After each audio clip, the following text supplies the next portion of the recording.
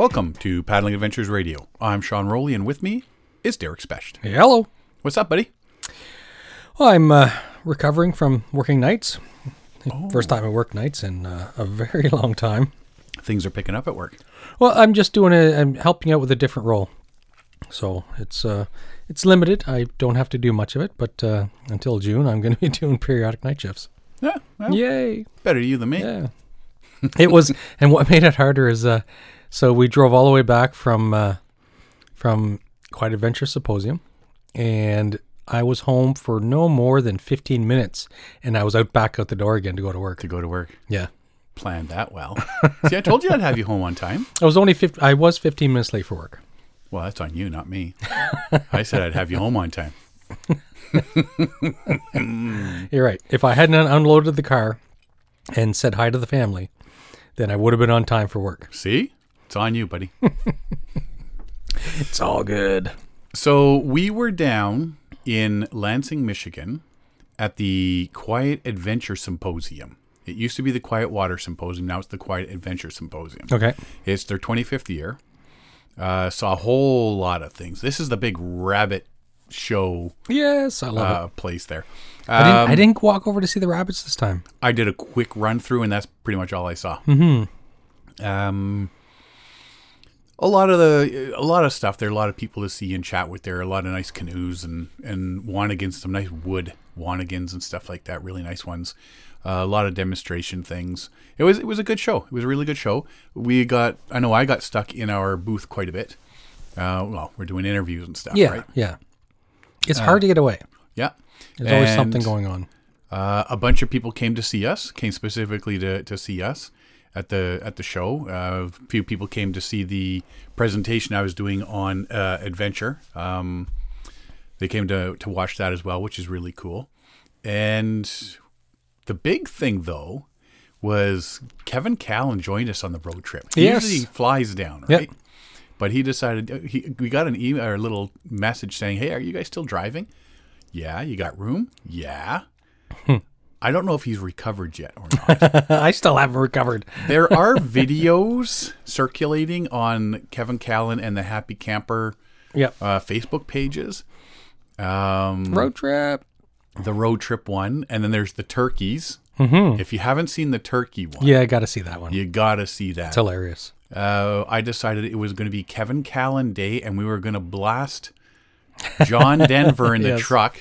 Yeah. So we're having this concert, we're hooting and hollering, coming out of McDonald's, and there's live turkeys in the middle of town. So you go to the Happy Camper Facebook page or the Kevin Callan Facebook. Actually, I think we shared it on Paddling Adventures Radio Facebook page as well. Did we? I think so. Yeah. Yeah.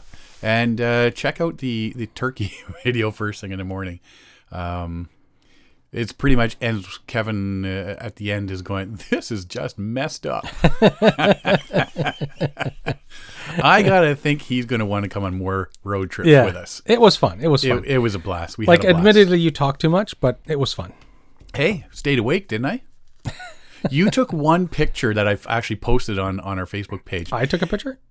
Was it not you that took it? No. Somebody took it. I didn't take a single picture the whole weekend. Okay, well, somebody else took it then. Yeah. From the back seat. Oh, no, that one. Both of you were looking at the road. Yeah, both of us looking at each other like we're having this conversation. Okay, yeah, and it looks like I have one hand up. Yeah. And it's like, so who's driving? Yes, I did take that one. Yeah, no, I just threw it into autopilot. At least we were driving down the middle lane. Yes.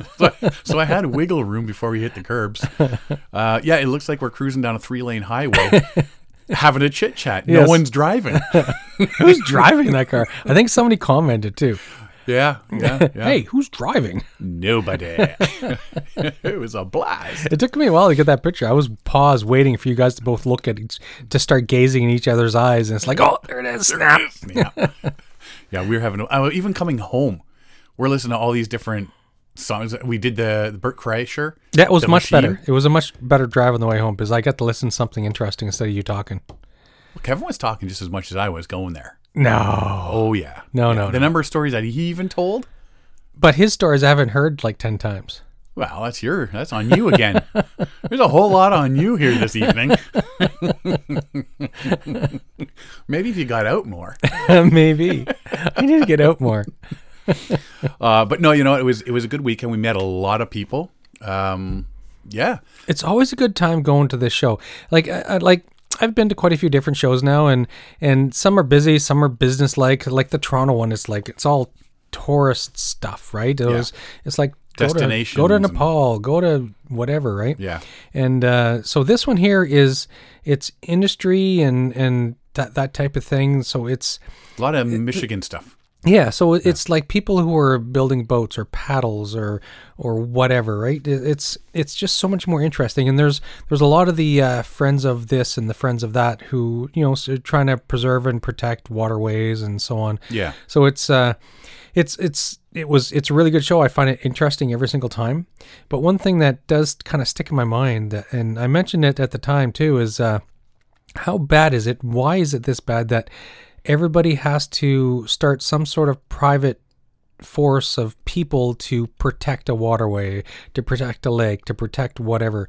It's like, it's a shame that these things just don't automatically happen, that people have to go to so much effort and spend like decades trying to protect and preserve a waterway because the government's not going to do it, business isn't going to do it, and until you get enough support from enough people in the public, it's just not going to happen. Yeah, and there's a lot of that down there. It's a ton of it. Yeah. Like you don't see a lot of it here. Here it's to, like, Friends of Algonquin, for example. They're there to preserve the backcountry, but it's for them. They run the visitor center and they do a lot of stuff like that. But Algonquin's already protected, Right. So for them, it's just an ongoing effort to serve the public, a different aspect of the park and maintain tourist spots. Whereas down in the States, they're actually trying to protect waterways from industry. Yeah. So it's there was a lot of them there. yeah, I say. like it was a lot. But hey, at least it's being done. Yes, and it's good. That's good that there's enough people out there that have that interest to get out and put some personal time and effort into protecting the riparian areas, the backcountry, the waterways. It's worth the effort for future generations. Oh, definitely is. So we did meet a lot of people.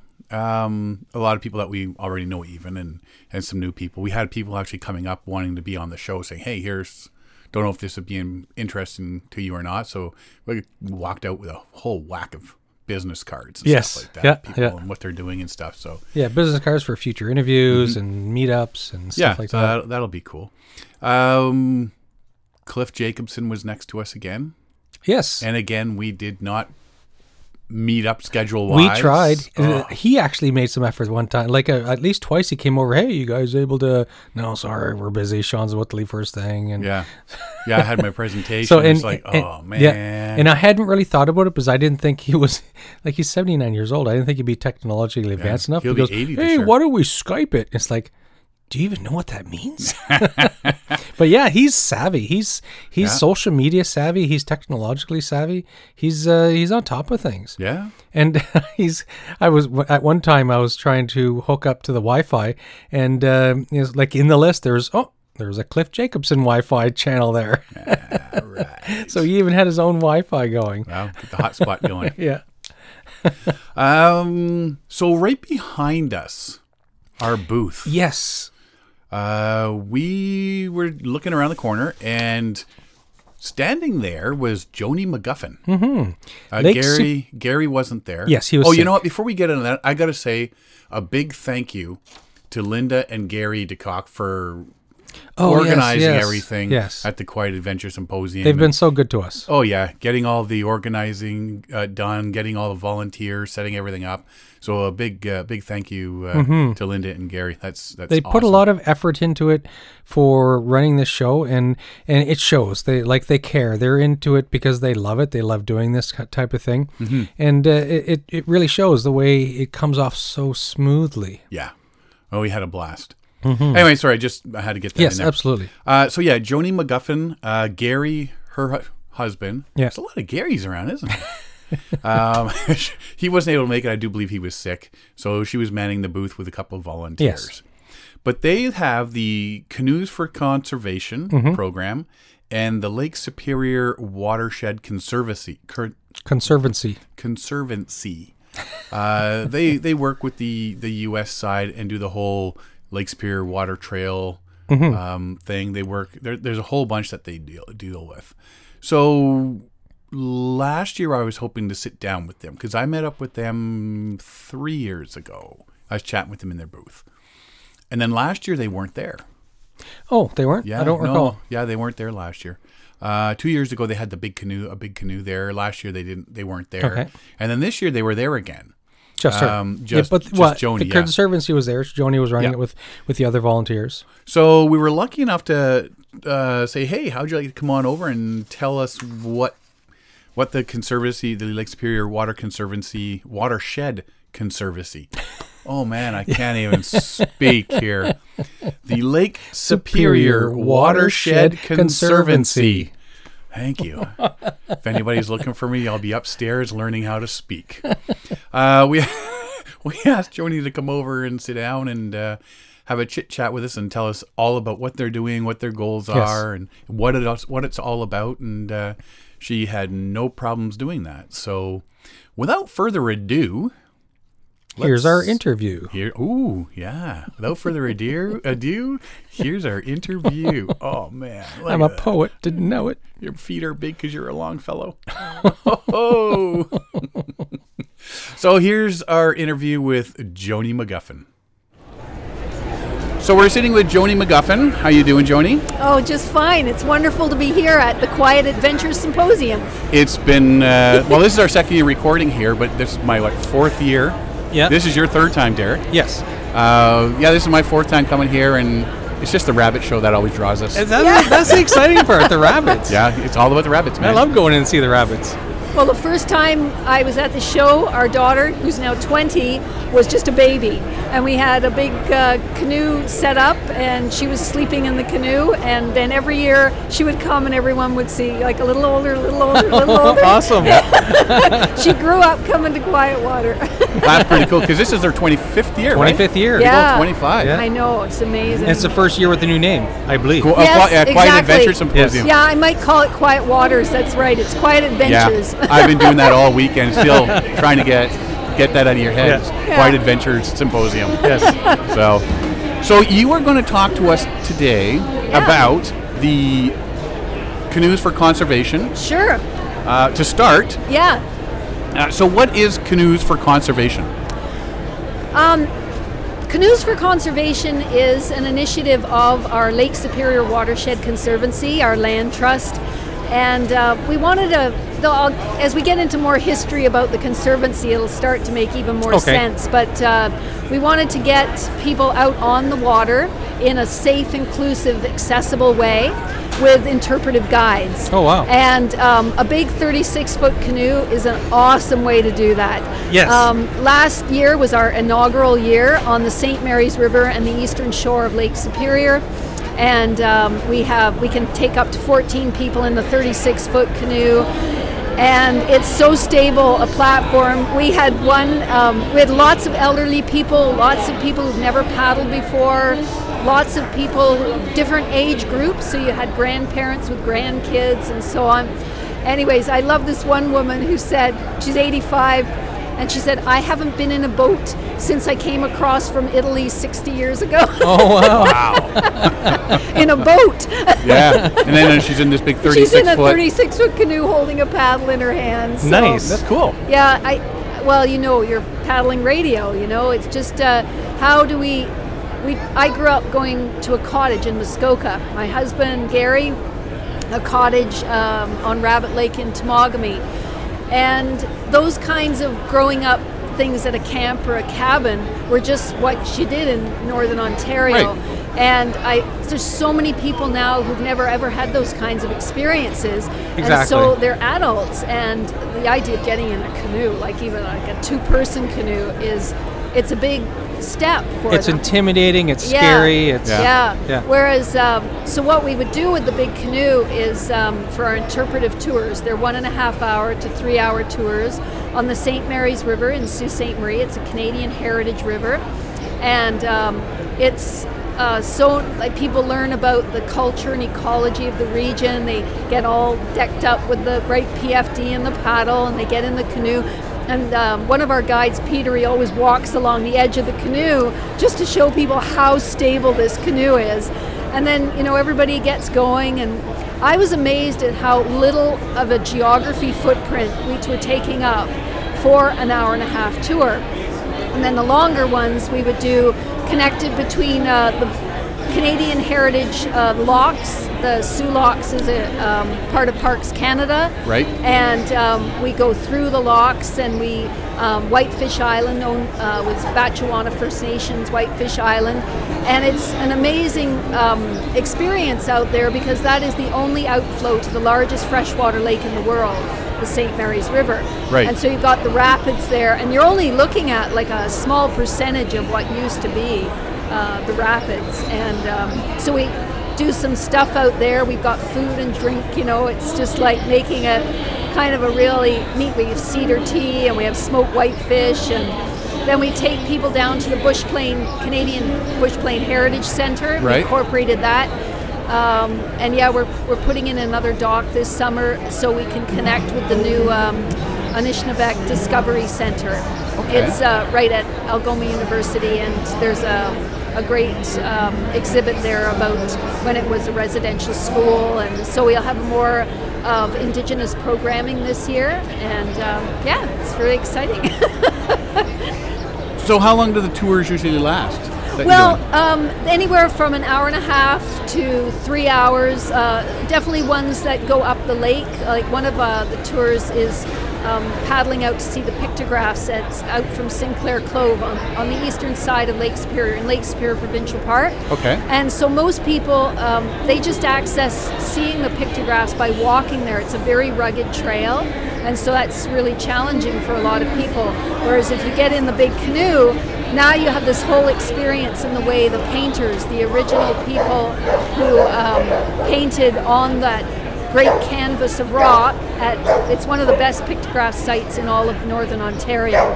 And you approach it on the water, and just being on Lake Superior and seeing, and you get to see some of the pictographs that you can't see if you are on foot, because there's a ledge that goes along beneath, and it ends, and some of the pictographs are around behind where the ledge is. Yeah. Okay. So that's really a lot of fun too.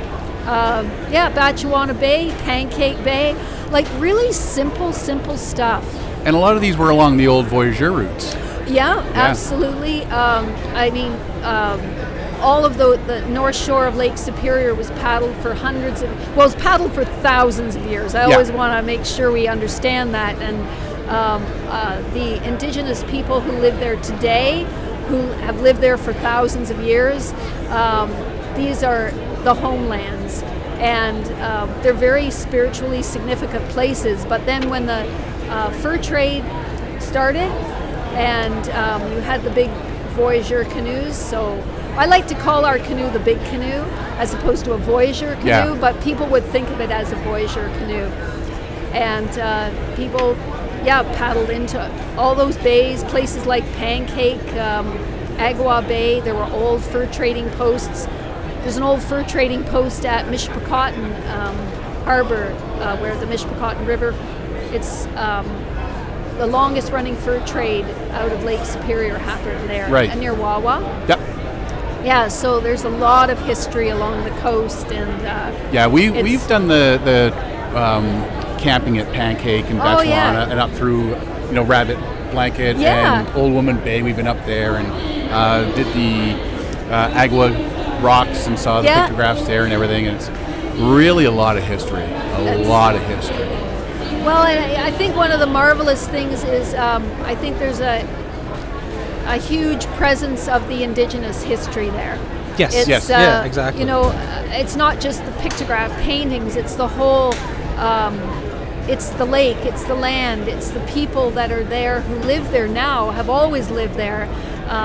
Whether we go through Batchewana First Nations territory or Missinaba Cree First Nations territory, or we get up around Beektagong, Nishnabeg, up around the Puckasaw area. Right.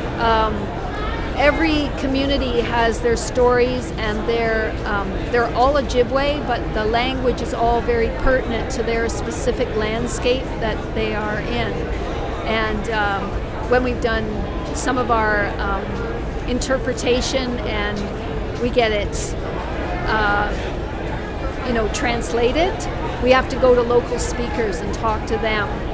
And anyways, the water trail is another big story besides Canoes for Conservation. Yeah. But the Canoes for Conservation was a way to bring the water trail to life, like I said, on Lake Superior in a safe, accessible, inclusive way. So how did you come about creating this? Where did it come from? The Land Trust is the Lake Superior Watershed Conservancy. It's a bit of a mouthful, but it is not just the lake, it's actually the watershed.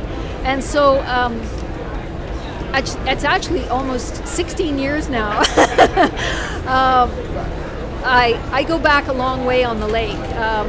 My husband Gary and I, to go even further back, first met Lake Superior in 1983-84 when we paddled across Canada.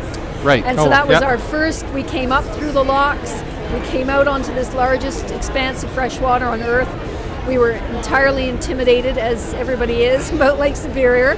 You need a lot of respect to be on that lake. And we paddled from Sault Ste. Marie to Thunder Bay in 10 days. That's 500 miles. Wow. We were going, like, getting up at 4:30 in the morning because we heard, the weather was the best to paddle in the morning. And we'd just go all day. And we happened to have really calm weather for most of it. So it was ideal, yeah. So we just went for it. So, like, it was just kind of a blur. And but we always said we would come back, and we just absolutely fell in love with Lake Superior. So in 1989, we took solo canoes and we paddled around Lake Superior, and that took us 3 months. And that's how we got to really know the lake as a whole. And that's where I come back to the Lake Superior Watershed Conservancy, is we looked at it like it wasn't the boundaries that we set with the U.S. and Canada. They're artificial. Political boundaries are artificial when it comes to the ecosystem. So we look at all of the Great Lakes, and we look at Lake Superior. It feeds all the lower Great Lakes, and it's so important to the health of the lower Great Lakes. If we took the watershed of all of the Great Lakes and we made it a country, it would be the third richest country in the world, and that's because of the fresh water at its heart. And there's like 750,000 people on Lake Superior. It's not a big population. We have the cleanest of the lakes. It's the deepest, and it's the greatest expanse of fresh water on the planet. And there's over 200 rivers that flow into the lake, and only one that flows out, the St. Mary's, as I was telling you. And the origination of the Lake Superior Watershed Conservancy was the idea of creating a land trust that would be for the health and well-being of this as a big picture. It's not just one little piece of the lake.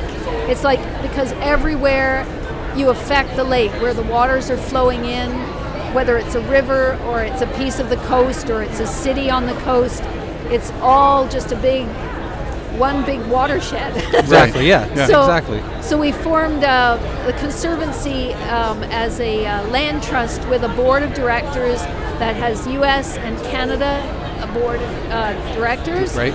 And it represents, we're founded as two organizations under the IRS and the Canada Revenue Agency, but we actually operate sort of as one organization. A lot of communication. So it gives us a lot of latitude to be able to do a lot of cool things. Right. So I don't know if so keep talking. No, that's good. That's why you're here. So because I'd like to go from like the creation, what your original goals were, like, and now you're moving forward into the future. What do you hope that this can bring forth? What is your future goals for this conservancy? Well, when we started this conservancy, we didn't have the kind of technology and the communication that we have today. Yes. Like just even doing a a meeting with Zoom or something like that, where you can bring people in around this big geography. We were constantly having to travel to get to places, Right. and that was really challenging. And we thought, this is a huge mouthful that we've bitten off here. And so we started with, the dream of what we could do in terms of protecting areas, and we do have some preserves, so protecting land is something that we can do under our bylaws. Right. We have education, and we also have, like, what's become a really big piece of this is the experiential part. Well, we started with Canoes for Conservation. That was born out of a part of the Trans-Canada Trails Great Trail. Oh, okay, yeah. So they came to us in 2013, and we're wondering how they were going to finish this big gap in the Trans-Canada Trail, which was the north shore of Lake Superior. So there's a lot of really cool hiking sections along the trail. Right. And they had been worked on for many years. Like, the Voyageur Trail Association's been around for 40 years. But we know, Gary and I knew, like, having walked the Appalachian Trail, which is a 2,000-mile footpath, that there's 9,000 people as volunteers that keep that trail open. Wow. You've got to walk a trail to keep it open. Exactly. And we don't have the population on the North Shore to connect that trail anytime soon. But there are these amazing sections, of walking trail, and we saw, the obvious way to get this done by our sesquicentennial in 2017 is to make it a water trail, because nature has built the trail. What we need for that trail, though, are access points. And so we came up with a strategy of 16 main access points. These wouldn't be about your camping wilderness spots. They would be the places you could drive to, park your car, and get on the water. Right. So then we looked at what are the types of things that we need for making that work. We need Kevin. Kevin Callan. Hey, Kev. Hey, buddy. Hi, Kevin. Disturbing the podcast. Gotta love Kevin. We just had Kevin Callan swing by and do some video. I know Kevin for a lot of years. So access points. Access points. The really exciting piece of this was that we said, okay, so we're going to work with all these different communities. We ended up with 16 partners that included Puckasaw National Park, 2 provincial parks, and then 11 communities and 2 lighthouses. So as an NGO, and an indigenous community too, Beektagong Nishnabeg up near Puckasaw. So this was a really exciting and huge project for us to take on. We're a small organization, and we were going to be the oversight to 1,000 kilometers of this 25,000 kilometer trail that goes ocean to ocean to ocean. So it was a really big opportunity for us to unite the vision of bringing this lake together and doing something really practical that we knew a lot about, which was paddling. Yes. So what we did at these access points, we looked at the site, and we got a wonderful woman, actually, she's here today in Michigan, she's from Michigan, Cindy Burkhauer, who looked at our sites to make them universally accessible. Perfect, so we wanted yes. from the parking lot to the docks to be accessible, and making things accessible for someone in a wheelchair makes it accessible for everybody. The pathways are, the material for the pathways makes them walkable for everybody, whether you're elderly or you've got children with you. They're wide enough so that you can carry your 2 kayaks with your friend. Everything about the design of the site was really imperative that we look at universal access. So that was the starting point. And then we said, what do everybody need? They need washrooms. They need the docks. They need picnic tables. They need, some kind of interpretive signage. So we put a package together and figured out what are we going to do for each one of these sites. Right. So not everybody had the, like Scriber, for instance, was not a good place with its big, steep, rocky beaches to have a dock. Right. Yeah. No, exactly. But Yeah. another place like Grocap, which is a harbor, or Terrace Bay. Terrace Bay is a great example because that little community off the Slate Islands, it's quite famous for the Slate Islands, but it's on the North Shore. And once they put in the Universal Access Dock and the Water Trail Access Point, they were able to match funding and get a whole lot more docks. It's an amazing site today. They've got lots of docking for everybody, and it's made a really great water trail access point. And other places like Thunder Bay are putting in docks this year, Universal Access docks, which they didn't at the time. Right.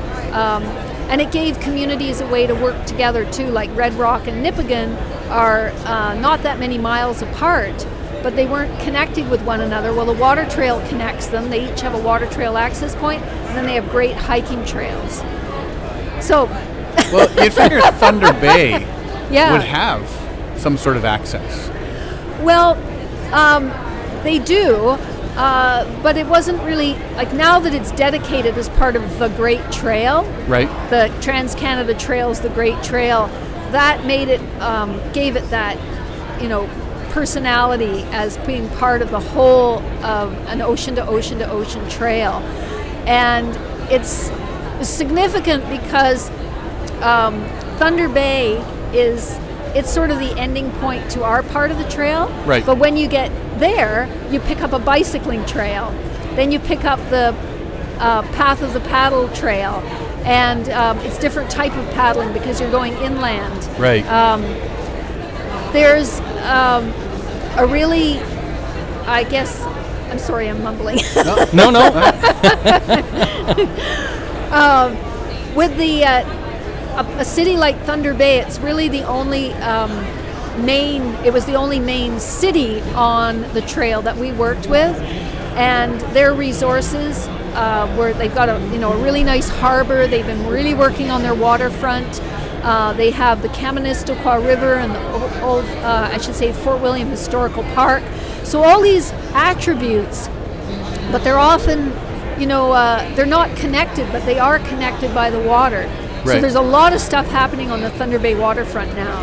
It's really exciting, and so our water trail is just part of that experience. So you Yeah. you're a charitable nonprofit. Yeah. So for a lot of the funding for a lot of these improvements and going forward, Yeah. signing up for these water tours and stuff is a form of the funding, I assume. So do you Yeah. get government funding, and how do you Yeah, how do we do survive? Pay that? for the access points. Yeah. The Conservancy itself, because we're nonprofit in Canada, the United States, we have funders, donors, and so on Okay. as part of it Yes. to keep the doors open at the Conservancy. And a big project like this, we put in $1.2 million worth of infrastructure, and we Wow. oversaw that. But Trans-Canada Trail, it was TD Bank, it was the federal government, it was the Ontario Trillium Foundation, and Northern Ontario Tourism was a wonderful partner in it. And so some of those bigger projects, you need big partners. Yeah. When we started Canoes for Conservation last year, Northern Ontario Heritage Fund and FedNor and the City of Sault Ste. Marie helped step up. And Grey Owl Paddles, a wonderful paddle Yeah. company out Absolutely, of Cambridge, yes. Ontario. Brian Dorfman, who we've known for many, many years, stepped in and provided us with not only some funding, but all the paddles that we needed for our 2 canoes. And we were able to get Sparky's waving at me here.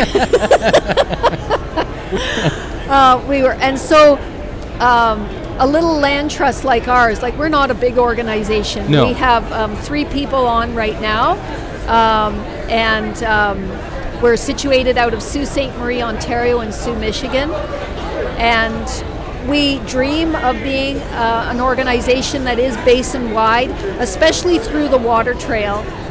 If you look at our exhibit that we have here at Quiet Adventure Symposium. You'll see the map, and it's got all the water trails that are around Lake Superior. So there's our section of the Great Trail, the Lake Superior Water Trail, that goes from Gros Cap all the way around Thunder Bay. Then you pick up the Path of the Paddle. Then you pick up the Minnesota Lake Superior Water Trail. Then you pick up the Wisconsin Water Trail, the Keweenaw Water Trail. There's all these water trails, and they're on our map, all different colors. We, as a Lake Superior Watershed Conservancy organization that is set up for the watershed, we actually have the mandate and ability to actually connect all these water trails together. So that's a dream of ours, is to see it as an Appalachian trail of water trails. Exactly. Wow. Where it would have that consistency, because the messaging is so hard when you go from one place to another, even just getting around Northern Ontario. There's been so much work in the last few years with Northern Ontario tourism to recognize that we have an absolutely world-class landscape. You know, it's second to none in the world, and we don't have an economy that matches that. Right. We do have a very rich tourism economy in Northern Ontario, but it's largely been a resource-based industry economy where we have pulp and paper mill towns. We have, forestry and mining. There's a huge amount of government subsidization that goes into those industries, though, and as essential as those industries are, the tourism industry actually brings in more than all of them combined. And it's not subsidized. And it's not subsidized. And if you could put all the money that's brought into to tourism, and particularly Northern Ontario tourism was able to go back into the industry, people in this industry should be wealthy. Exactly. Yeah. But most of them do it as a love of life and heart, and they love the people, they love what they do. And we have an amazing network of outfitters like all across Northern Ontario that offer so many different types of things. This Canoes for Conservation just is one little piece of a bigger picture. It helps enlighten people and make people aware of the need for the Conservancy, and we don't communicate very well when it comes to like the water trails and nonprofits and so on. Like you always see that the logging industry and so on, they get what they want. They have the money behind them, and I think what we need to do is communicate better for our natural areas and lakes and watersheds, to preserve that for future generations. Is if we don't use it, we're going to lose it. If we don't talk about it, nobody's going to know about it. So this is something that we have to communicate better. We have to socialize better amongst the population, so that people can get out and use it and make it useful and preserve it for future generations. And this is fantastic that the Lake Superior Watershed Conservancy is helping communicate that need to preserve the backcountry, the waterways and the water trails. And I think this is a fantastic thing that you guys are doing. Well, one of the things I'd love to add to what we're doing to expand on the Canoes for Conservation, or whether it's the snowshoe winter walks that we're doing, is that interpretation is really critical, and having guides is really critical. It's one of the areas that we're really missing out on. And so, like, if you take the Canadian Rockies, for instance, all the national parks out there, you have to have your guide certification in the Interpretive Guide Association to work in the parks. It's certainly you need the skills for the canoeing or the hiking or the paddling or whatever it is that you're doing, the kayaking. But you also, by having that ability to interpret well, tell stories, be able to develop themes, make it exciting for people, learn how to make it relevant to people in this day and age, is to your audience, is one of the most critical features. Because when we started talking, I mentioned I went to a cottage when I was growing up, and so did Gary. And so innately know about wild places and making your way around in the forest or along the shorelines. It's just home to you. Whereas if people don't grow up with that kind of thing, they're afraid of nature. Yes. Afraid, it makes them nervous, they're unaware. Yeah, and Yes. whether it's the little insects that we're looking at, it's the birds that we're listening to, it's the rocks that we're picking up, it's everything that you can learn with two really good interpretive guides. It's safe, and it makes the whole experience a richer, more, I guess, when you get back to that, being able to preserve the land, Yeah. that messaging comes through because people get enthused about like what they're experiencing. Yes. It goes in their heart. It's not just information and knowledge and so on. It's that somebody shows you how to use your senses again. Exactly. So you learn Yeah. how to listen, and what are those birds we're listening to? You learn like to touch the rocks and look at them and feel them and think about like the deeper stories that they have to tell. Yeah. But you need some guides to be able to do that. So one of the things we started was an interpretive guide association chapter on Lake Superior. Okay. And getting people to be certified as interpretive guides. So we did that last year, and we graduated 15 guides, and we're going to be doing it this year in Sault Ste. Marie and in Thunder Bay. And we're just really, excited about bringing that kind of economy, because it's a really good economic base. Having people, you're well paid as an interpretive guide. Okay, yeah. And so it's a sorry, my earphones are falling out. That's part of it, is that people always say, well, this doesn't bring in a lot of economy. Actually, guided interpretive experiences really do. And Yes. that's what Canoes for Conservation is. And we employed 5 guides last year, and it's small, but like if everybody started doing that, and you had big canoes at every single community, and everyone would was grow able, huge. you had Yes. a big canoe, you had 5 interpretive guides that, well, they have to spell each other off, and you're doing these experiences. Now you're getting all those people who just come, they arrive, they don't have any gear with them, they don't have any experience. They're not going to just get in a kayak or a canoe. Lots of them Yeah. aren't. No. But they can get in this big canoe, they can have this experience, and it's a jumping off then to being aware of this area. Maybe they'll come and they'll do more. They'll go bicycling, they'll go hiking, they'll learn about the different areas to explore. Exactly. It's, you're just drawing the people out. You're creating a new experience, and the more people come, the more you're bringing tourism dollars to communities that Yeah. would be underserved normally for stuff like this. So it's win-win for everybody all around. The tourism comes in and they see a new experience. They experience something new, something different. They learn about the local community, the local watersheds, and Local foods. exactly right. The history of the area Yeah. as well. Yes. Yeah. That would be my big thing, is learning about the history of the area. Yeah. And if you got an interpretive guide that knows that Yes. area, that's huge. Yes. Yeah. Right? And that may, like you say, branch you off. Oh, they were talking about this on our tour. I'm going to go check that out. go to check and, that out. Gonna just go on from there. And then, yeah, you know what? Even get the people that would go into a different area, a different access area, and do a tour there, and then Yeah. farther up and learn the whole coast. That's sort of thing. exactly what we want to see happening. And the more we share and collaborate with one another, the better. Mm-hmm. And back to the richness of our indigenous culture of this whole region, you can just see how that in and of itself is an amazing interpretive experience. And having indigenous guides, sharing foods, sharing music, sharing stories. That would be amazing. That's awesome. It's a very, very rich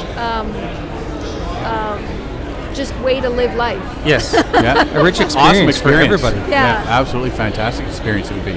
Yeah. So if anybody wants to find out more about it, Yeah. where do they go?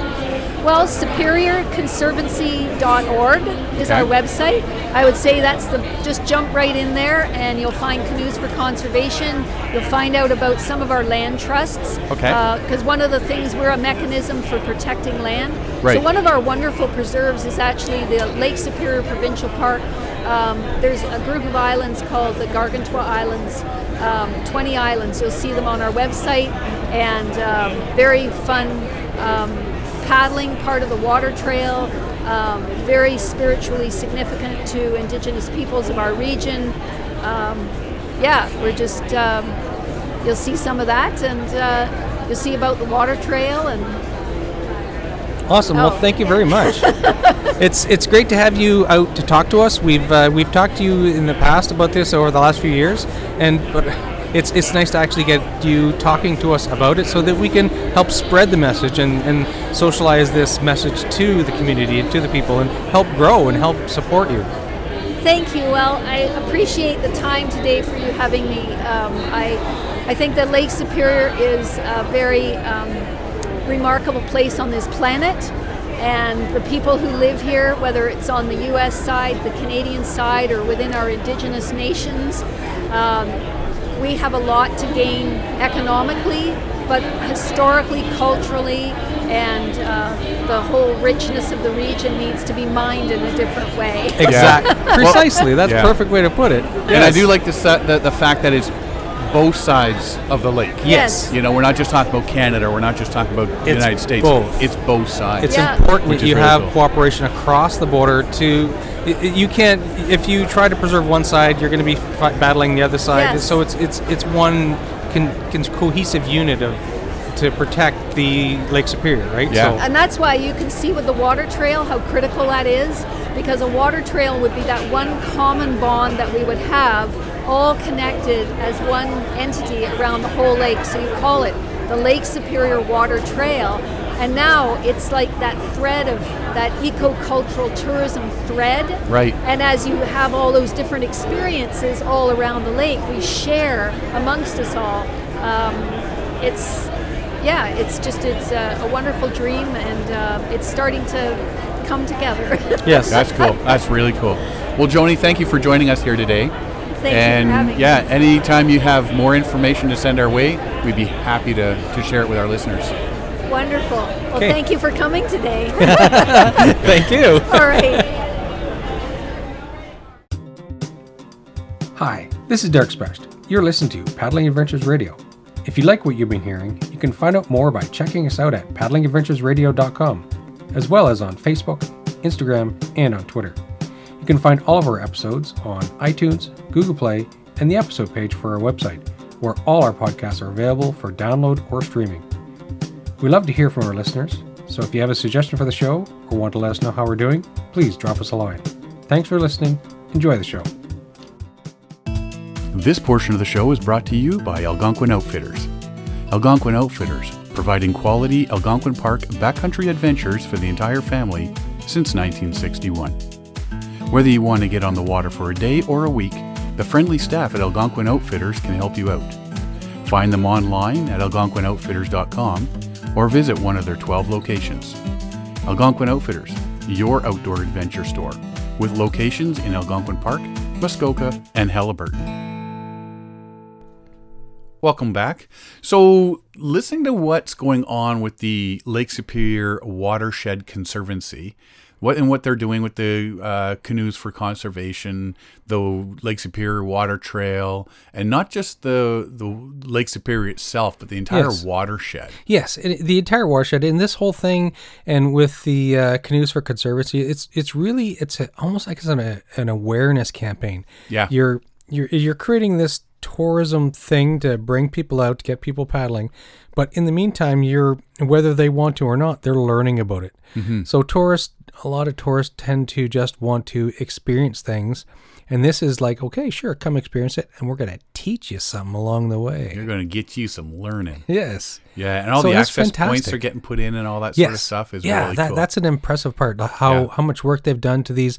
It's like a low service area, low population, and they're putting in these access points and docks, and what's it's doing is bringing in, even outside of themselves, is bringing more people to the waterways. People are aware of these docks now, and their takeout points and put in points, and it's improving the entire area along that coast. Oh, definitely is. And I'm really interested to see how it goes. Mm-hmm. When we finished talking to Joni, yes, you had been over talking to the guys over at the Freestyle Canoe booth. Yes, and we often call it Canoe ballet. canoe ballet. Yeah. Which isn't the correct term, but when I was over there, I was going through and I saw the booth, and I stopped and I was just watching the video, and there's a man standing there. He was in the booth. He was just standing watching the video alongside me, and he looks up and he starts chat with me, and I start chat with him, and he chats with me more. And I said, we're going to probably have to come over and talk to you guys. I'm with the Paddling Adventure Radios group, and he says, oh yeah, we can do that. So so this guy that I talked to was the guy that we had come to our booth. Mark Ornstein. Yes. And so we didn't know who we were going to get. We just went over, hey, we need one of your guys to come over. And they said, we get the guy for you. We'll send him over shortly. And so it's like he was like picked out of the group. It seemed to me like it was short straw. Yeah, that's exactly. Well, fine, I'll do it. But no, he was more than happy to do it. And it was an interesting interview. It really was, because we did an episode on this, and as we said, we called it Canoe Ballet. Yeah. Because we've been watching some episodes on YouTube and stuff. And we said, we got to do some research here. And so we gave our little story from our side, from an outsider's look. Yes. So to actually have Mark sit down and say, no, this is how things go. Here's the history of it. Here's my personal view from competing and stuff like that. And it was definitely, I enjoyed hearing from him. Yes. Talk about it. So here's our little interview with Mark Ornstein on interpretive freestyle canoeing. With us right now is Mark Ornstein from the Freestyle Canoe Group. We're going to talk about freestyle canoeing. We've talked about the canoe ballet and whatnot before on a couple of our shows and how we watch it and stuff, but we really don't know the in-depth thing about, especially competitions and stuff where they're doing their freestyle, like how it's judged and all that sort of stuff, and how everything came into being and stuff. So, Mark, fill us in. Tell us everything you know about freestyle canoeing. Do you call it canoe ballet? No, We're calling it that. We call it interpretive freestyle. Interpretive freestyle canoeing. Freestyle canoeing got started somewheres in the late 60s, early 70s, and they referred to it as sport canoeing. Okay. Prior to that, most all of the canoes that were around were tandem canoes meant for two people or larger, 16, 17, 18-foot canoes, commonly used up in Canada for hauling freight, for transportation purposes. And there actually was a form of canoe dance, if you want to call it that developed up there as well, but with the larger canoes. Right. But sometime, as I say, late in the 60s, early 70s, people down in the States started tinkering around with small canoes that were designed from the ground up for a single person. Okay. Boys would be boys. People developed different techniques and tried things, and they'd be out on a river, and somebody would do something, and somebody would say, "Well, I can do that, but I can up you. I can one up better."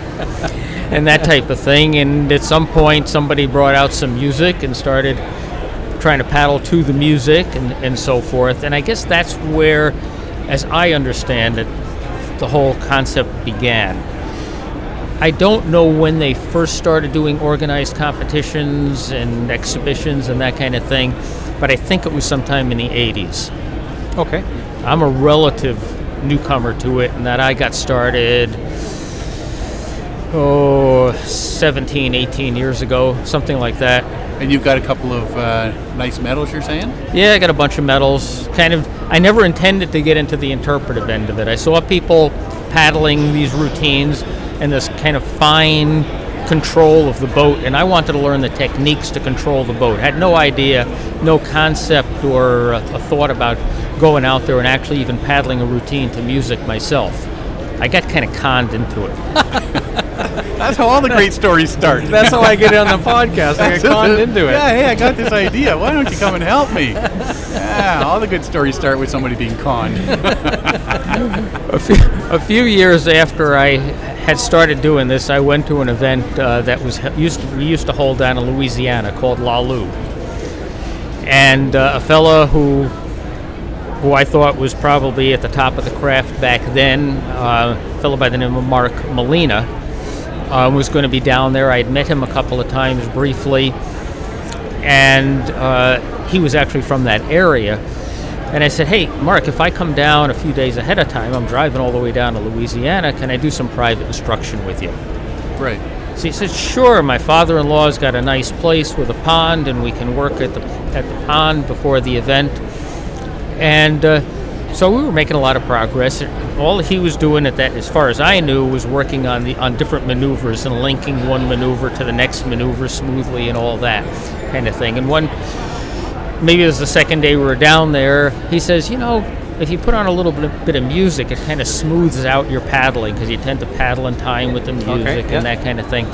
So he says, find something on your iPod or iPad or whatever I had at the time that you think might be a slow enough, smooth enough pace that we could use. And I thought, I'm in Louisiana. I had a copy of Louis Armstrong's Wonderful World. It seemed about right. We're in Louisiana, right? And so we had that, and he's calling out maneuvers to me as the music is playing, go from this maneuver to that maneuver to the next thing. And little do I realize his wife, who is also an excellent freestyle paddler, also a medalist and an instructor, she's sitting on the dock kind of writing stuff down as she goes. And by the end of the afternoon, he says, we have a routine put together. He says, you've been paddling a routine. I'm going, yeah, right, so? Well, there's going to be an exhibition Saturday night at the event, and you ought to do your routine. And I'm going, no, not me. I'm not doing this in front of a bunch of people. I'm just down here to learn, some paddling. Anyway, he talked me into doing it, and it went off very well. Fast forward to, I think it was that fall, we're at the Ohio event in Peninsula, Ohio that we do. And again, I'm down there just to take lessons and whatnot. And they also do, in Ohio there was they were going to run the national competition, the annual competition. And in order, they had to have a certain minimum number of people to have both a men's and a women's competition. If they didn't have the minimums, then they were going to combine the two categories. Okay, right. They were short one person for the men's. And these guys are all over me like, you have a routine. It's all rehearsed. You know how to do it. You don't have to worry about winning. We just need another person so that we have... So I said, all right, I'll do it so that you have the number of people. Well, I won a silver medal. And then it just went from there. Yeah. All the great stories start with a con. That's amazing. Yeah. So when you're looking at, and this is the part that we're not sure of, when you have judges. Yes. Is there like a certain number of judges or something they have? It depends on the competition. What's the design of the competition? Yeah. So there are a certain number of minimum required maneuvers that you have to make. Okay. All the maneuvers we do have names. Yes. So you have to do certain required maneuvers. Okay.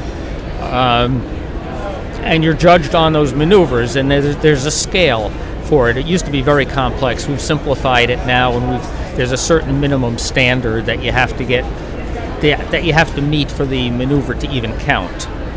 But then there are all kinds of enhancements that you can put onto the maneuver that make it more complex, make it prettier to look at, make it more effective to make a tighter, sharper turn, to turn a greater degree, all kinds of things like that.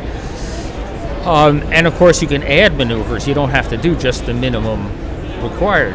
And there are maneuvers that are more difficult than the required maneuvers to do. So the judges are watching for all these things, and they're judging each one of these maneuvers. Your program has to be written out ahead of time, so you can't make it up as you go. Oh, right. It has to be done exactly when and where it's supposed to be done. If you change the order of something, those are DNFs. They do not count. Right. So because the judges have the written program, and it says at this point in the music you're going to do this maneuver. Wow. So that's pretty rigid. Yeah, if you don't do what you're supposed to do right then and there, it didn't count. Wow. Even if you throw it in later. Even if you throw it in later.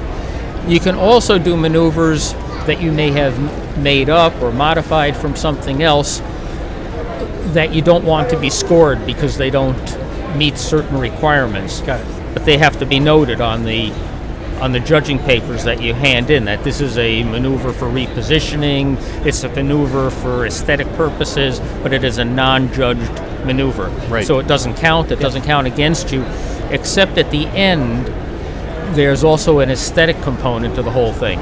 So beyond being judged on the technical aspects of each maneuver, then there's a lower level scoring on the aesthetics of the entire program. Right. Wow. And then somebody, or they sit down as a committee afterwards, and it usually takes several hours. It used to take sometimes all night. The judges would sit and they'd replay tapes and all kinds of things doing the judging. We don't do that anymore. We've simplified it quite a bit. Seems very rigid. Very. Now, is this an international thing? Is this a U.S. thing? U.S., Canada, North America? There is a European contingent. Okay. We don't tend to mix too much, but when we were associated with the American Canoe Association, with ACA, and our instructional criteria was through them, and our certification as instructors and so forth was through them. This fellow Mark Molina that I spoke about and his wife, they actually went over to Europe and they certified several instructors over there. But we talk back and forth a little bit. We communicate on Facebook kind of regularly, but they do their thing and we seem to do ours. And there's only occasionally been some melding where a few of their people have come here or us there. Right. Is this something that you might see in like maybe future Olympics or something? There was thoughts about that for many, many years, but the sport has never grown to attract the numbers of people necessary. Yeah. And frankly, the American Canoe Association has recently somehow melded with the Olympic Committee, and it's become very, very bureaucratic and whatnot, and it was one of the reasons I think that was behind our parting ways, because it was just becoming a big bureaucratic nightmare. We saw something Yeah. about that with, was it surfing or was it paddleboard? Yeah, the surfing. The surfing. Because there was a fight between the two groups who wanted to own stand-up paddleboard yeah. when it came into being. Yeah, well, especially with the surfing portion of it, where they surf with the paddle, Yes. right? Yes. Who owns it? Surf. And there was this big Yeah. fight between the same various sort of groups. thing. Well, you know what? And when you start getting all the political stuff in there, it takes the joy out of it. It's one of the reasons we went with USCA, because at ACA we were a little fish in a big pond, Yeah. and all kinds of people at ACA and other paddling disciplines were having some say over how we did things, how we taught things, even though Yeah. they didn't know what we were really Right. doing. Exactly. And at USCA we can basically run our own program. Yeah. So And that's what you want. Yeah, I always envision, because when you watch the videos on YouTube, you don't actually see the judges and stuff. Yeah, and you I never wasn't see it. sure if they were sitting there with 10, No. hold the signs above. But no, you don't get the scoring until well after the Yeah. competition is Wow. over with. I figured it'd be pretty close, like while you're there, sort of thing. Well, often, oh, you mean the announcement of Well, the, no, like that your score, you'd be getting your score pretty quick. Well, in the last several competitions that we've had, I mean, the scores were out there within an hour or two. Okay. Since yeah. we simplified it. Yes. Right. The old rules were very much like the figure skating rules, with all these fine nuances and Yes. and tenth of a point differences between this, that, and the other thing, and it was very difficult. It was even finding people who were qualified to actually judge it. Oh, okay. Right. So is there now, drawing a parallel with figure skating stuff, is there the competitions that we've seen on YouTube, they're usually a tuxedo and stuff, is there Costumes and- is there It varies. Yeah. Some people will go out and compete in whatever they were paddling in all day while they Okay. were Yeah. in classes or teaching classes or whatever. Some people get dressed up in rather elaborate costumes. You probably saw Jonathan Hammond paddling to Phantom of the Opera with Yes. a half mask seen that Yeah, one? yeah. and that kind of thing. In the tuxedo, you're probably talking about me paddling to Lady in Red. And That's the one. Was Is that you? yeah. We've seen that video. That's one of the ones that pops That's up the a lot. one we talked about when we Yeah. talked about this on a previous podcast. Yeah. And that was another one of those funny things. Some of the people that I really admired in the sport before I was doing what I'm doing used to go out and exhibit or compete, and they would wear a bow tie and a white shirt, something. Yeah. And one day, one of them, who's a very good friend of mine, walked up to me and he said something to the effect of, I think you could join the shirt and tie crowd. Kind of thing. Oh, he's in the in club now. Executive bathroom. It's definitely something. I mean, we've been hardcore canoe trippers forever. We've gotten into the canoe poling and stuff, and then to see you guys doing what you're doing with the canoes there is really cool to see something like that. Like I said, I mean, you have to know how to control that thing. Yeah, so two things along those lines. One is we actually have not had a competition in several years because we haven't had enough people that have wanted to compete. Oh, okay. Right. And we've said if we don't have enough people to compete, that we have a real competition, that there's a winner, a loser, and a few other people in there, that it's kind of a farce to have a competition. It downgrades it, yeah. Right. So we still have a competition committee. We still put out requests for people that want to compete, and we'll hold one this year if we have enough people that want to. But we've also pushed freestyle to go in a little bit of a different direction, not taking away from the exhibition, because we still do the exhibitions at every event. But there is what we call functional freestyle, which is taking all these fine canoe control techniques that we teach and using them in real functional settings. Not just to do fancy stuff on a lake, but to maneuver down a narrow, twisty stream and have complete control over the boat to put it precisely where you want it, when you want it, and without it all fighting with the boat, working with the boat. And that's what I was talking to you this morning when I was over at your booth. Now what was the waterway? You said it's northern tip of New Jersey? Yeah, the New Jersey Pine Barrens. Pine Barrens. Which is a whole series of waterways. Yes. Depending on how exactly you define it, it could be as much as a couple of dozen different waterways down there, but they're all fed out of this underground aquifer. Okay. And they're all very narrow, twisty, windy, modest current. Yeah, and you were talking to me about that when I was watching the video with you earlier, and you were saying that this area is like hemmed in by these high population areas, and you were saying that you go there, for a week in the fall or something? Well, we're going to go down in a few weeks, second weekend of April, I think. We're going to go down, several of us, and there's a good chance we won't see anybody else there on the rivers other than our own people. We might see a couple of others, but it looks like an amazing area. It is, and it's 2 hours out of Philadelphia. It's 2 hours out of Trenton, New Jersey. It's 2 hours out of New York, downtown, out of Manhattan. Wow. Very, very highly populated area around it, but not that particular area. And it's a place just to go and practice all your skills and place to get away and enjoy vacation. Yeah, we're just going to go down in April and play and have a good time. In the fall, we run a symposium down there where we teach. Okay, yeah. Okay. We don't do any of the fancy paddling down there. It's the one symposium where we don't do an exhibition at all. We don't really have time for it, but it's not the focus of that symposium. Right. That symposium, the focus of it is teaching how to use these fine techniques to maneuver on those streams. Exactly. Yeah. Well, that's amazing. So, do you when things get back up and running, are you still competing? Would you, like, you're going to go for a fifth gold? I probably won't. I don't have any. I don't have anything to prove to anybody, and I will go out. I'll do an exhibition. Yeah. And actually, if you were at one of our competitions, if you really weren't paying attention, you might not even realize where the exhibition ended and the competition started. Oh, okay. Because it's the same group of people, and all of a sudden, the announcer will say something like, "All right, starting now, everybody that's out there is competing." Okay. It's after the exhibition is done. Usually, we do the competition, so it doesn't change a whole lot what I do.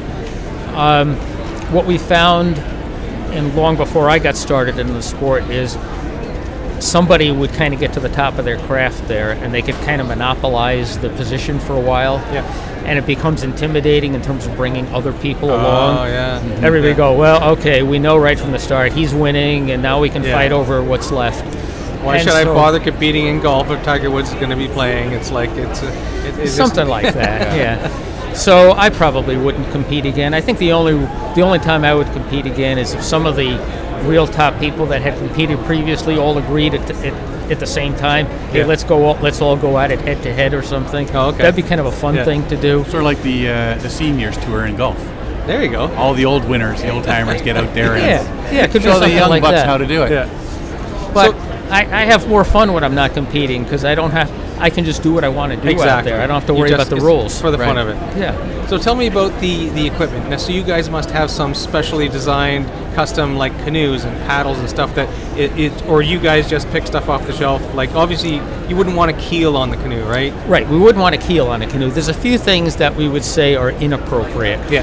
Like a keel, because A, it draws more water, B, it makes it more difficult to turn the canoe. Exactly. And frankly, the canoeing techniques that we teach are such that you shouldn't need a keel on the canoe to keep it going straight if you're paddling It should be all correctly. still. Right, it should all be still. You wouldn't want a full-fledged racing canoe like some of the canoes that Savage River is selling down here that are specifically designed not to turn, to Right. want to go very straight. You can make them turn a little bit, but you got to work at it. Okay. But beyond that, there's a wide range of canoes that are appropriate to paddle. And I basically tell people anything that you would consider a good touring canoe, general purpose touring canoe, is fine to bring to an event to learn on. And some of them are perfectly good even to use up through competitions. There's a boat that's been around for 25 years. Ted Bell used to make it. It was a Wildfire. Actually made a flash fire, a Wildfire, and a Starfire. The boats have changed places, changed manufacturers several times. They went from Ted Bell to Placid Boat Works, now to Colden Canoe outside of Buffalo, New York. But there's the same boats out of the same mold. Okay. And they're very good, high-quality, general-purpose touring canoes. Right. And I've done exhibitions many, many times in a Wildfire. Fine boat. It was a little bit big for me. What's the length of it? 14 feet. 14 foot. The Wildfire is 14. So ideally, you'd want a shorter boat, a 12 to 14 footer or something. For most people, something in that 12 to 14 foot range is about right. Some large paddlers like something as long as 15 feet. Okay. But outfitted as a solo canoe. Yes. Now there is a tandem component to this also. We teach the same skills to tandems, to people paddling tandem boats, and they work in concert with each other in the boat. So it's the same stuff but handled in a different way, and both paddlers are equal partners in how they handle the boat. But from the solo end of it, so the boat size range would be from somewhere around 11 and a half or 12 feet to 15 feet on the high end. Okay. Right. Some time ago, I started actually designing some boats only for my own use, but now Savage River is actually producing them in carbon fiber. Yeah. And they just more or less happen to fall in between the sizes of all of the old Bell boats are now the Colden boats. So we now have 6-inch increments if you in length and about the same in width also. Yes. Right. So when you're doing your maneuvers, that you say the different maneuvers that they all have names. Yeah. What are some of the names that? Yeah, the quintessential maneuver everybody typically learns first is something called an axle. And an axle is the boat is heeled or leaned toward the same side you're paddling on. The boat is turned toward the side you're paddling on. It's hard to describe it without having a boat or something here, but basically you initiate the turn with typically a J-stroke to get the boat turning to that side. Okay. You heel the boat to that side, which lifts the stems of the boat out of the water a little bit and makes it turn more easily. And at the same time, you place the paddle, usually slicing into position from the J-stroke, up forward of the boat's center of rotation, with the leading edge of the paddle turned outward or in the direction that you want the boat to turn, so it's a bit of a bow rudder. Okay. And the combination of that initiation, the heel, which frees the boat, and the bow rudder, for lack of a better description, gets the boat coming around. We will typically also bring our weight up off the seat onto our knees, which increases the weight on the front of the boat, the bow of the boat, unweights the stern. Canoes tend to turn like wheelbarrows with the back turning around the front. So now the stern is free to skid around the bow. And basically with some very minor tweaks of the paddle and no more forward strokes, you should be able to make at least a 180-degree turn out of that. Wow. And oftentimes you can get as much as 270 degrees out of it. In functional paddling, like we'd be doing down in the Pine Barrens, you may not need anywhere near that much turn. So you might initiate the turn and come up on your knees, and you may never really get to a full paddle placement. You may cut the turn off after 90 degrees, but you would have made this 90-degree turn with just what appears to just be a couple little twitches of the paddle. Yeah. Right. Wow. Instead of big sweeps or reverse sweeps or cross sweeps or whatever. So try and make it look as minimal as possible and as fluid as possible. Yeah. Yeah. And you expend as little energy as possible. And the paddle mostly stays in the water too, right? Mostly. You can initiate, take the paddle out, and then place, although most people tend to keep it in the water. Yeah. And oftentimes on paddling routines, someone could go through a whole competition or exhibition piece and barely take the paddle out of the water the whole time. Yeah. Their forward strokes are recovered in water, all the turns are initiated and sliced into position. About the only time the paddle comes out of the water is if you do what we call a cross maneuver, which is switching sides with the paddle but not changing hand positions. So your grip hand stays on the grip and your shaft hand stays on the shaft, and the paddle comes up and across the boat and back into the other side to do whatever you're going to do. That'd be awkward. It is at first until you get used to it. Yeah. In whitewater, that the bowman. That's what, yeah. So you never reposition your hands on the paddle in the bow. You just move Twist over to your the other body. side. Your whole body twists. Yeah. I find it very awkward. I hate doing it. See, I used to paddle bow and doing whitewater, tandem whitewater all the time, and I love paddling bow in the tandem in whitewater and doing cross maneuvers, and that was actually before I really started doing freestyle, so that didn't feel too unnatural. Yeah. What's different in the freestyle is we move our body around in the boat a lot more. Right. I'll often go almost transverse, almost have my body sideways in the boat. And then we do what we call cross-reverse maneuvers, where you're actually not only on the crossed side, but you're working way behind you. Oh, okay. So you're twisted around facing backwards, or at least paddling toward the back, so the stern of the boat has effectively become the bow of the boat. Oh, okay, yeah. And it sounds way more complicated than it actually is once you learn how to do it. I suppose it becomes more natural. It's reflexive. It is. Oftentimes, if I'm leading a group on a river, I'll paddle in cross-reverse because I can be looking backwards at the group that I'm leading and still be able to look forward and paddle at the same time. It's hard to describe, but when you see it done, it's like these kids that give these college tours that walk across the entire campus backwards, so they're looking at the people that they're guiding. Yeah. Works very well. Yeah, so it just becomes second nature after a while. Yeah. Is there anything being done to attract people to Yeah, exactly what we're doing right now. what you're doing today. Coming to shows like this, trying to do a lot on Facebook, promoting things. Anytime we have an event coming up, or an article coming up in our online magazine or that type of thing, I've got about 40 or 50 Facebook groups that I share that stuff to, and you hope that they share it to other people. Right. And a few of the other paddling, what do you call them, chat rooms, that kind of thing. Yeah, the little groups and that, yeah. But coming to events like this, and I won't be at Canoecopia in a couple of weeks, but some of the same people that are here and some others will be up there. Okay. Just trying to spread the word any way they can. That's cool. So if anybody wants to find out more information about it, is there a website or anything they can go to? FreestyleCanoeing.com. FreestyleCanoeing.com. That's cool. And everything is linked. There's links to everything from there, to the videos, to information about all the various events and so forth. Cool. Awesome.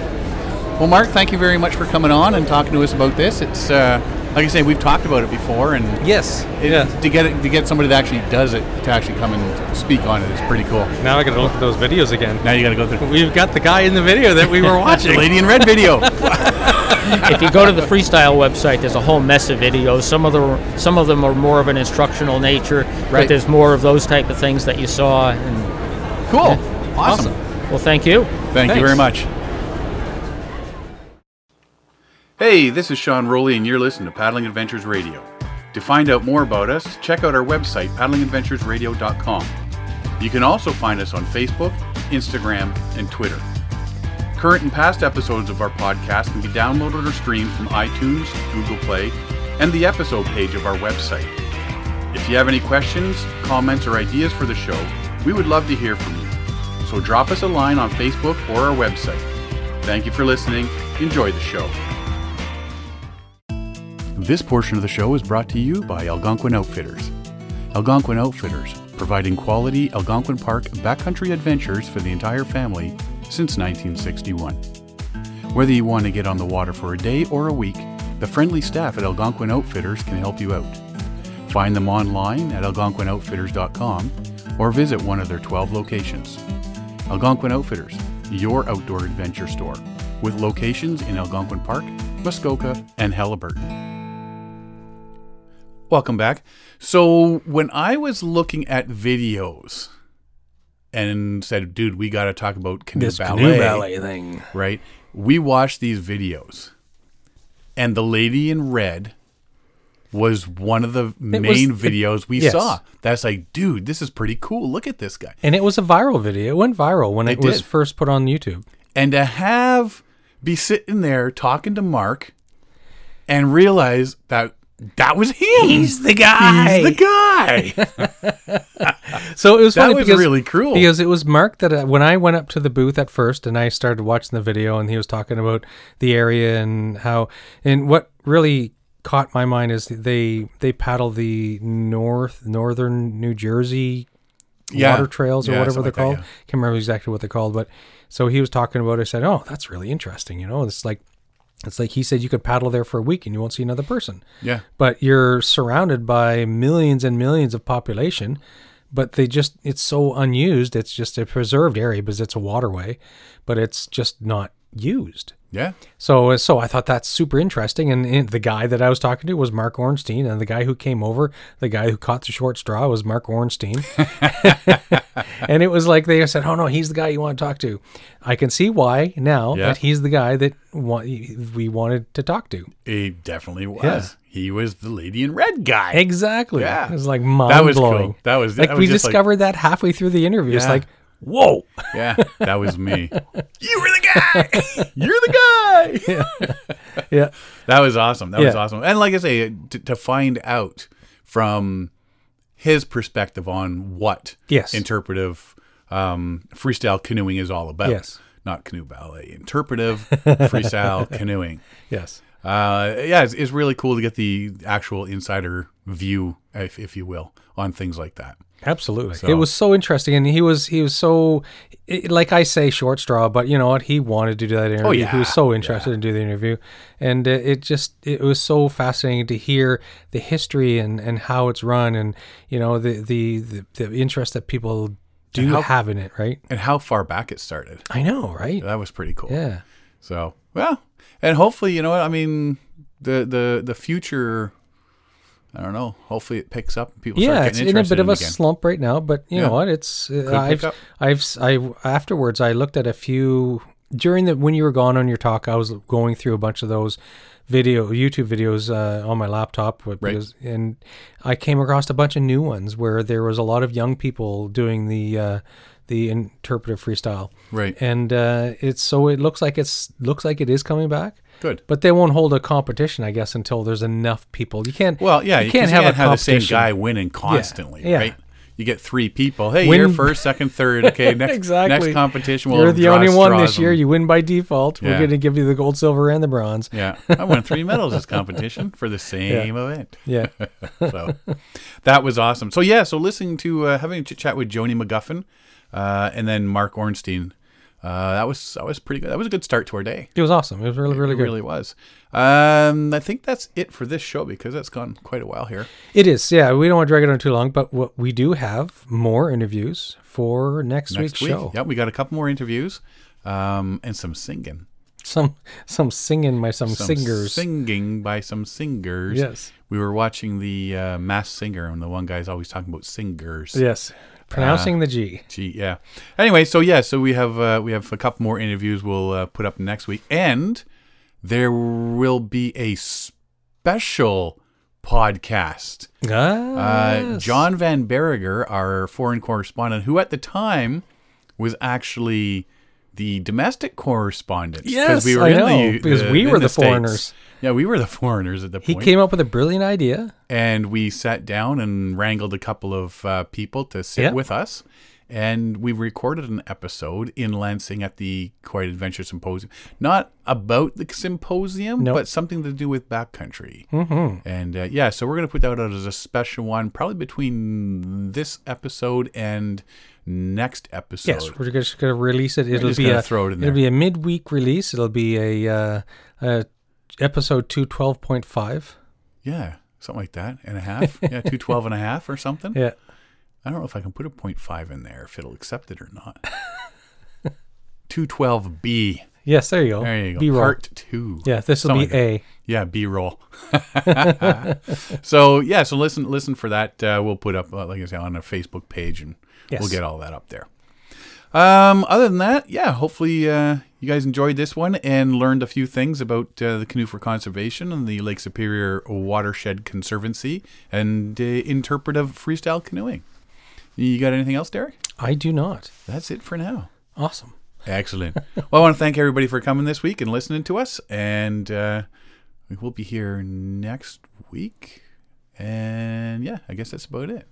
Thanks, everybody, for listening. I'm Sean Rowley. And I'm Derek Specht. We'll see you next time.